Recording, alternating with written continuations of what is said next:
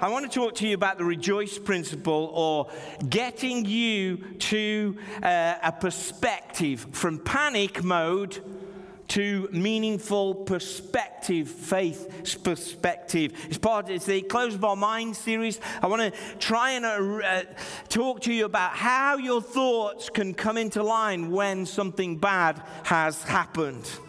In my college days, now, when you say college days, I don't mean my first time. I was doing my master's degree, so I was supposed to be mature at this time. And as we were doing my master's degree, me and my friends got into the habit of scaring each other. That we would be in the library concentrating, and then all of a sudden we'd come up behind people and go, "Wah!" and scare people. And it was even worse in the library because you're supposed to be really quiet.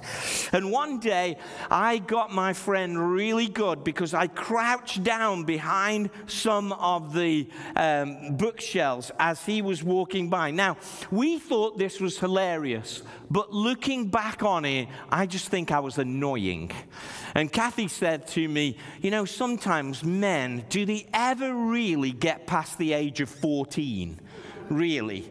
Kathy's saying no from the front row. But anyway, I crouched down and I leapt out and barked at him like a dog, and it made him jump and dropped all his books. He made a big noise, and I rolled over on my back and was laughing. But the librarian came running, and from her perspective, she thought I'd had a heart attack. And straight away, she pulled out her mobile phone. It was in the United States. And so she called 911 straight away. And we said, no. She had the wrong perspective, which Kathy wants me to remind you was totally my fault, by the way. She had the wrong perspective, and she panicked. I wonder if there are some historical triggers. She actually told me later on that in her family there'd been some heart problems, and she was really jumpy about that. I wonder if there are some historic issues that make you afraid every time you see something.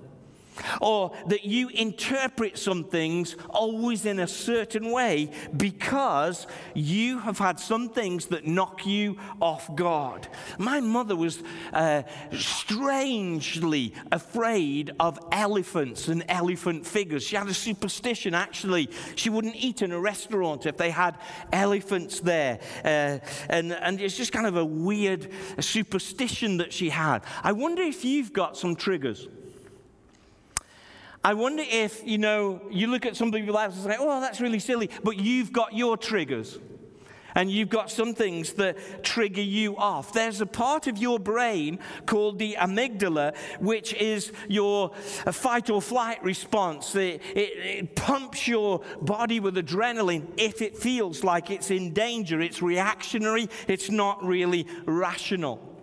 I'm going to talk you through a process today to get you from that panic mode to a perspective, but, I want to talk you through a process that's going to work for you. Because don't you find, I don't know whether I find it too, isn't it annoying when something happens to you and somebody says, oh, cheer up, and you're not ready to be cheered up yet. You haven't walked through the process yet. You're not ready to do that process.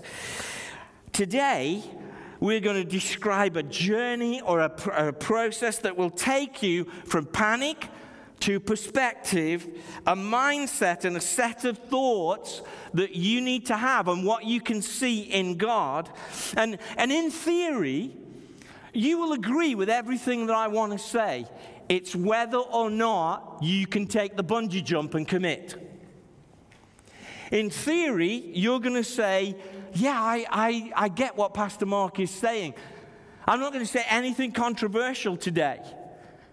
But it's whether or not you can commit to it. That's going to be the issue. It's whether or not you're going to tick this sermon off and say, well, that was neat, that was clear, or whether or not you're going to jump with me. I'm going to walk through with you a process which will always get you there to a godly and good mindset perspective if you do it. So are you with me, church? Are you ready to jump? Okay, it's not a big jump. It's a small jump to start off with. First thing is, do you remember Elijah? And he got to a place of his life of exhaustion and panic. He got to a place where, if in 1 Kings 19, verse 4, it says, while he himself went a day's journey into the wilderness, he isolated himself. He came to a broom bush, and he sat down and he prayed this, that he might die. I have had enough, he said. Take my life. I'm no better than my ancestors. To get to the first step along this process about having the right perspective, really, we need to do what Elijah should have done, is remember what his name means. Elijah means Yahweh is my God. And his name means that God is always with him. That actually the Lord is near. The first step of getting to the right mindset and moving out of panic is to remember God's presence. The Lord is near. He's here. He's here right now in this room. He's here right now in your living room. He's here. And actually, you might say, well, that's pretty obvious. But actually, we sometimes almost live as if God is like a deist, you know, that he's wound up the universe and now he's not interested in it. God is so involved. And he really is present with us. You know, a few moments later after this gasp from Elijah, God calls him out on the Mount Horeb, and there's a wind and there's a fire and there's an earthquake, and it says God isn't in that, but it says God is in a gentle whisper or a still small voice. You know why God whispers? Because he whispers to the people he wants to be near to. When you whisper to somebody, somebody has to lean in to hear you. That's because he wants you to be close. He wants you to know that he's near. And until you recognize his presence as the foundation, you won't go on the journey. Read with me Philippians chapter 4, verses 4 through 7. And it's on your YouVersion app. If you don't know how to use that, please, we're going to make a video to explain that. But get the YouVersion app. All the notes are on there. But Philippians 4, verses 4 through 7 says this. Rejoice in the Lord always. And I will say it again. Rejoice. That sounds like my mother. I have to say it again. Rejoice. Let your gentleness be evident to all. The Lord is near. Hey, come closer to me in your spirit. Maybe lean forward in your seat. The Lord's here. He's right here, right now. Amen? He's here. Do not be anxious about anything, but in every situation, by prayer and petition with thanksgiving, present your requests to God. And the peace of God, which transcends all understanding, will guard your hearts and your minds in Christ Jesus. The Lord is near you. Your experience plus God's presence is going to be enough. He's going to be enough to get you through. The first step of understanding is to recognize God's presence, that the Lord is near. Psalm 145, verses 17 through 19 says, the Lord is righteous in all his ways. He's faithful in all that he does. The Lord is near to all who call on him, all who call on him in truth. He fulfills the desires of those who fear him. He hears the cry and he saves them. First of all, whatever's happened to you, if you're watching at home, whatever is happening to you right now, God is present. He's here. He's with you. It's the foundation. You can never go from his presence. If you run to the morning, he's there. If you go to the darkest depths of night, he's there. The Lord is near. And you see, why this is important, to move you along in this process, moving to a deeper perspective. If you don't recognize God's presence, you won't talk to him. I don't know whether you've ever given anybody the silent treatment or turned your back on somebody. I'm sure that you haven't. I know that in a marriage, it's the hardest thing. We're not confessing right now, by the way. It's the hardest thing if you're not speaking to each other, that you're not recognizing each other's presence. So you know they're there, but you're not speaking. If you don't recognize God's presence, you won't speak to him. And actually, your perception and your perspective will remain negative, and it will defeat you if you don't start speaking to God. Philippians 4 verse 6 says, "Do not be anxious about anything, but in every situation, with prayer and petition, with thanksgiving, present your requests to God." Listen to me. If it's big enough to worry about, then it's big enough to pray about. If it's on your mind, it's on God's heart. If it's big enough for you to worry about it, it's big enough for you to pray about it. If it's on your mind, it's on God's heart.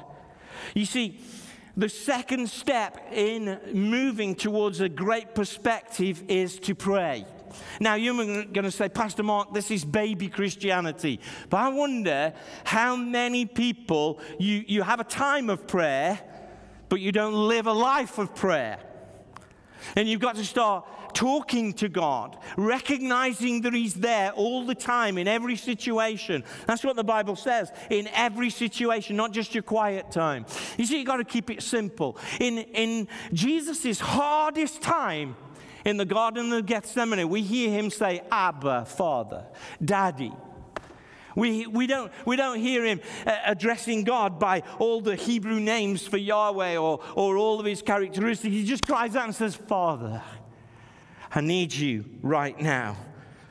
You see, this verse, "present your requests," can be translated simply, "let your requests be known to God." Tell him. There's an old American gospel hymn, gospel song that says, "Jesus on the main line, tell him what you want." Just tell him what you want, what you really, really want. I mean, tell him. Come on. I know this is like basic Christianity, but unless you recognize that he's there and unless you start talking to him more, you're never going to get the right perspective. You see, consistently praying is going to change the way that you process things. Now, you're going to expect me as a pastor, you're going to say, "Well, pastor's supposed to tell us to pray." Of course that, but what about a scientist? Dr. Caroline Leaf, who's a neurologist, she has been brain scanning people who pray.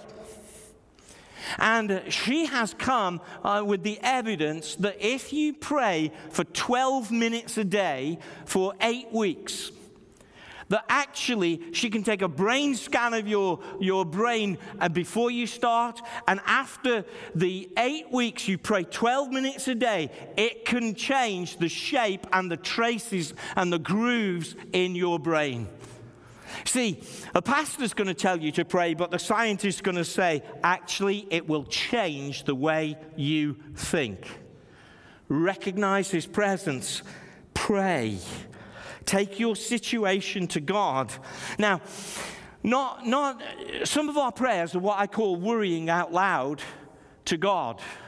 And of course, as Kathy reminded me, God, he really does want to hear your worries. And sometimes you need to have that kind of anguished debate with him. But as you go through that process, you also need the type of praying where you leave it with God.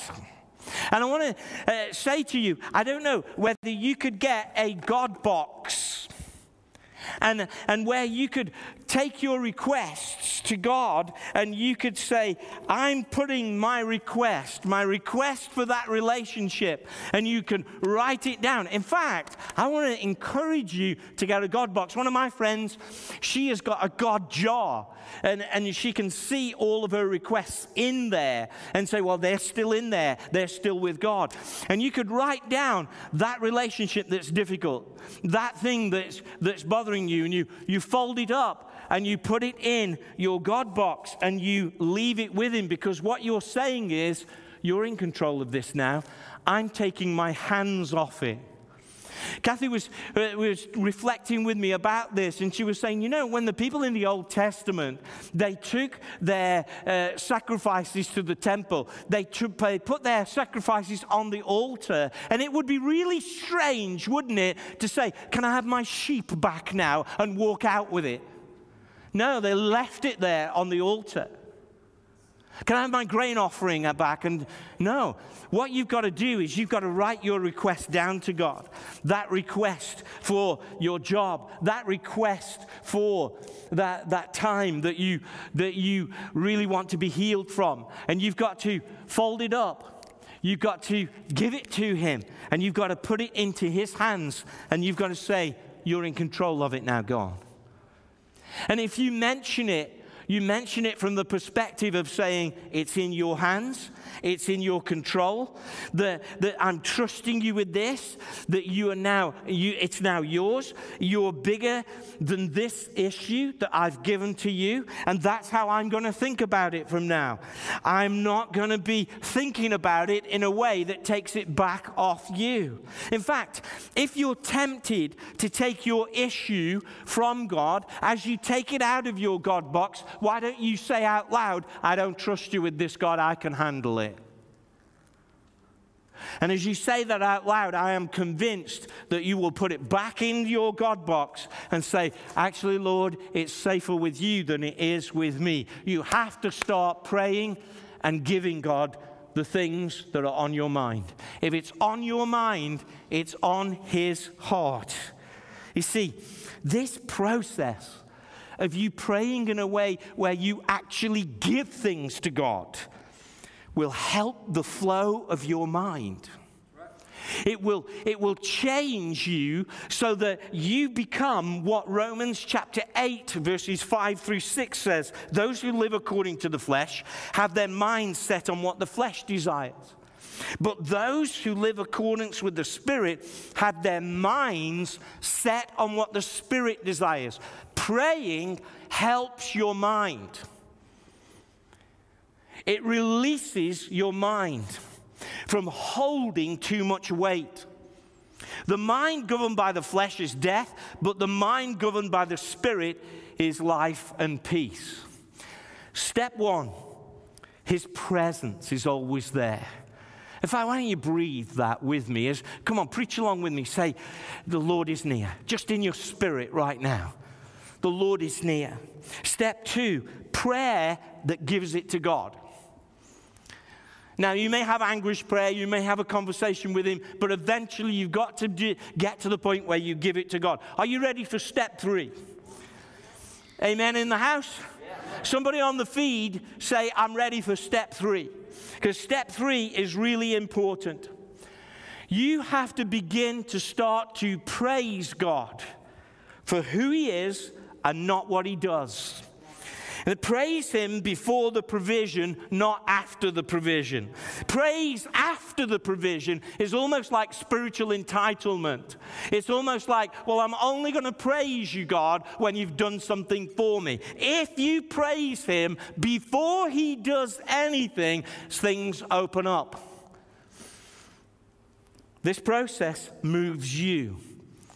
If praise is before, when you praise him, he shows up. Can I read you a story from the Bible? Acts chapter 16. Here it is, from verse 23. This is Paul and Silas. They were having an amazing time of ministry. And then the mob gets involved and they end up in prison. After they had been severely flogged, they were thrown into prison, and the jailer was commanded to guard them carefully. They were deemed to be so dangerous. And when he received these orders, he put them in the inner cell, and he fastened their feet in the stocks. What a glamorous life it is to be a Christian in the early days. About midnight, Paul and Silas were praying and singing hymns to God, and the other prisoners were listening to them. Hey, can I just pause and say that your praise affects other people? That when you praise, other people are watching you. How you handle a situation, you have an audience always in your life. And it's not that you should do it for that, but just it's a fact. Suddenly, there was such a violent earthquake that the foundations of the prison were shaken, and all at once the prison doors flew open, and everyone's chains came loose. Your praise can actually be the key to loose other people. Can I hear an amen in the house? Yeah, come on. If you'll praise him, somebody else may get free as well. Paul and Silas did not praise God because God had already showed up. They praised God, and that's why God showed up. They didn't praise him first to get him to come. They praised him, and he showed up and came. It's a real key to your move in your mind. You praise, God shows up. Now, if I can be a bit irreligious for a moment, for those of you who are really worldly, we should have the same kind of attitude as Fatboy Slim or Norman Cook, the pop song. Well, it's not that poppy anymore. He said, "We've come a long, long way together through the hard times and through the good. I have to celebrate you." Now, he says, "Baby," I'm going to say Jesus. "I have to celebrate you, Jesus. I want to praise you like I should." You're laughing at my singing.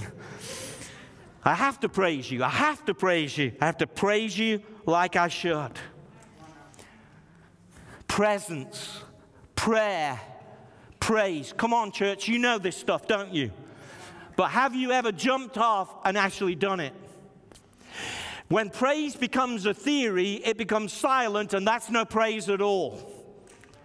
Until you praise him, it's not praise. You can think it, that's fine, but eventually you're going to have to speak it. You see, the Psalms, often we find the writer in the most vulnerable place, don't we? They're in the pit almost, and then they often move to a place of praise, and God comes through to them. The place opens up when they step into praise. Psalm 42, verse 11, "Why, my soul, are you downcast? Why are you so disturbed within me? Put your hope in God, for I will yet praise him, my Savior and my God." You've got to start praising God before the answer comes. And when you praise God before the answer comes, your mind moves, but actually God shows up. Have you got a difficult situation right now? Are you kind of saying, "God, will you work this out?" Why don't you begin to praise him just for who he is, for what he's done? You see, you've got to see, lastly, the perspective that God has. I don't know about you, but we've all got used to drone technology, haven't we? Where we used to see camera work on films where you see buildings, but now often there are scenes in films where the drone is showing you the very top of the building. You're looking right down from above. This process will help you look more from above, from God's perspective. Number one, acknowledging his presence. Number two, praying and not taking things back from him. Praising before you get the answer. But then the next step is seeing through the situation and not just the details that might be bad for you. See the whole situation. It's going to be key for you to begin to see things the way that God sees things. You don't have to just see what is bad, but also to see also the other good things in your life. Doesn't the psalmist say this? "Praise the Lord, O my soul, all my innermost being. Praise his holy name. Praise the Lord, O my soul, and forget not his..." Come on, say it so that the people on the line can hear you. "And forget not his..." You got to see some of the other things that God is doing. Sure, we're not minimalizing your situation that you're going through. It's hard, it's difficult. I was so blessed this week to talk to one of our congregation members who's going through something horrible, but she was telling me how much her children were being blessed. You see, she was seeing more than the situation that confronted her. You see, one cow pat in a field doesn't make the field bad. That's wisdom for you right there. You have to begin to see some of the other things that God is doing. I I don't know about you, but I can never do those magic eye things. I don't know whether it's I don't have very good 3D vision or something, but I just can't see them. In fact, I think there's a conspiracy that actually they don't really work, and they're just telling me that they work. Although one day I did not just focus, I think I focus in too much on the part of the picture that you're supposed to see, instead of stepping back and looking at all of it and just relaxing, almost seeing through it. In fact, I did see it one time where a train came out and then it was gone, and I've never done it since. I wonder if you need to step back, stop focusing on the one thing, there may be two things that are wrong, and see a wider perspective. Prayer and praise will be your God. But are you willing to also see everything that God is doing in your life? See everything that God is teaching you. Hey, it's a really simple process, isn't it? Number one, the Lord is near. He's here right now. He's in your life right now. Number two, pray. And pray so you don't take it back off God. Pray so you put it into God's control. Number three, praise Him. Just praise Him. It's not ignoring your problems, but make Him big in your eyes, in your heart, in your soul, and in your mind. And number three, see everything that He's doing and believe that He will change things. This process will get you from panic mode to godly perspective. I'm going to ask you to stand with me. I just wanted two more things to say, but I just wonder if we could enter a time of worship. I'm going to ask the worship team just to come. But you see, the Bible tells us in 1 Peter chapter 5, verse 8, be alert. Be of a sober mind. Be of the sort of mind that allows God to be God. See everything that you're supposed to see. Stop focusing in on the one thing that's wrong. Be sober-minded. Because the Bible goes on and says, your enemy, the devil, prowls around like a roaring lion, seeking for somebody to devour. That's the reality of where you live. There is somebody against you. There is a spiritual force against you. But if you want to move from this panicking, this amygdala adrenaline rush that says there's no hope, there's no hope. If you want to move, you've got to start jumping into the process. Not knowing it in theory, but actually opening up your mouth and praying, opening up your heart and praying, opening up your mind and praising, beginning to say, God, let me see everything.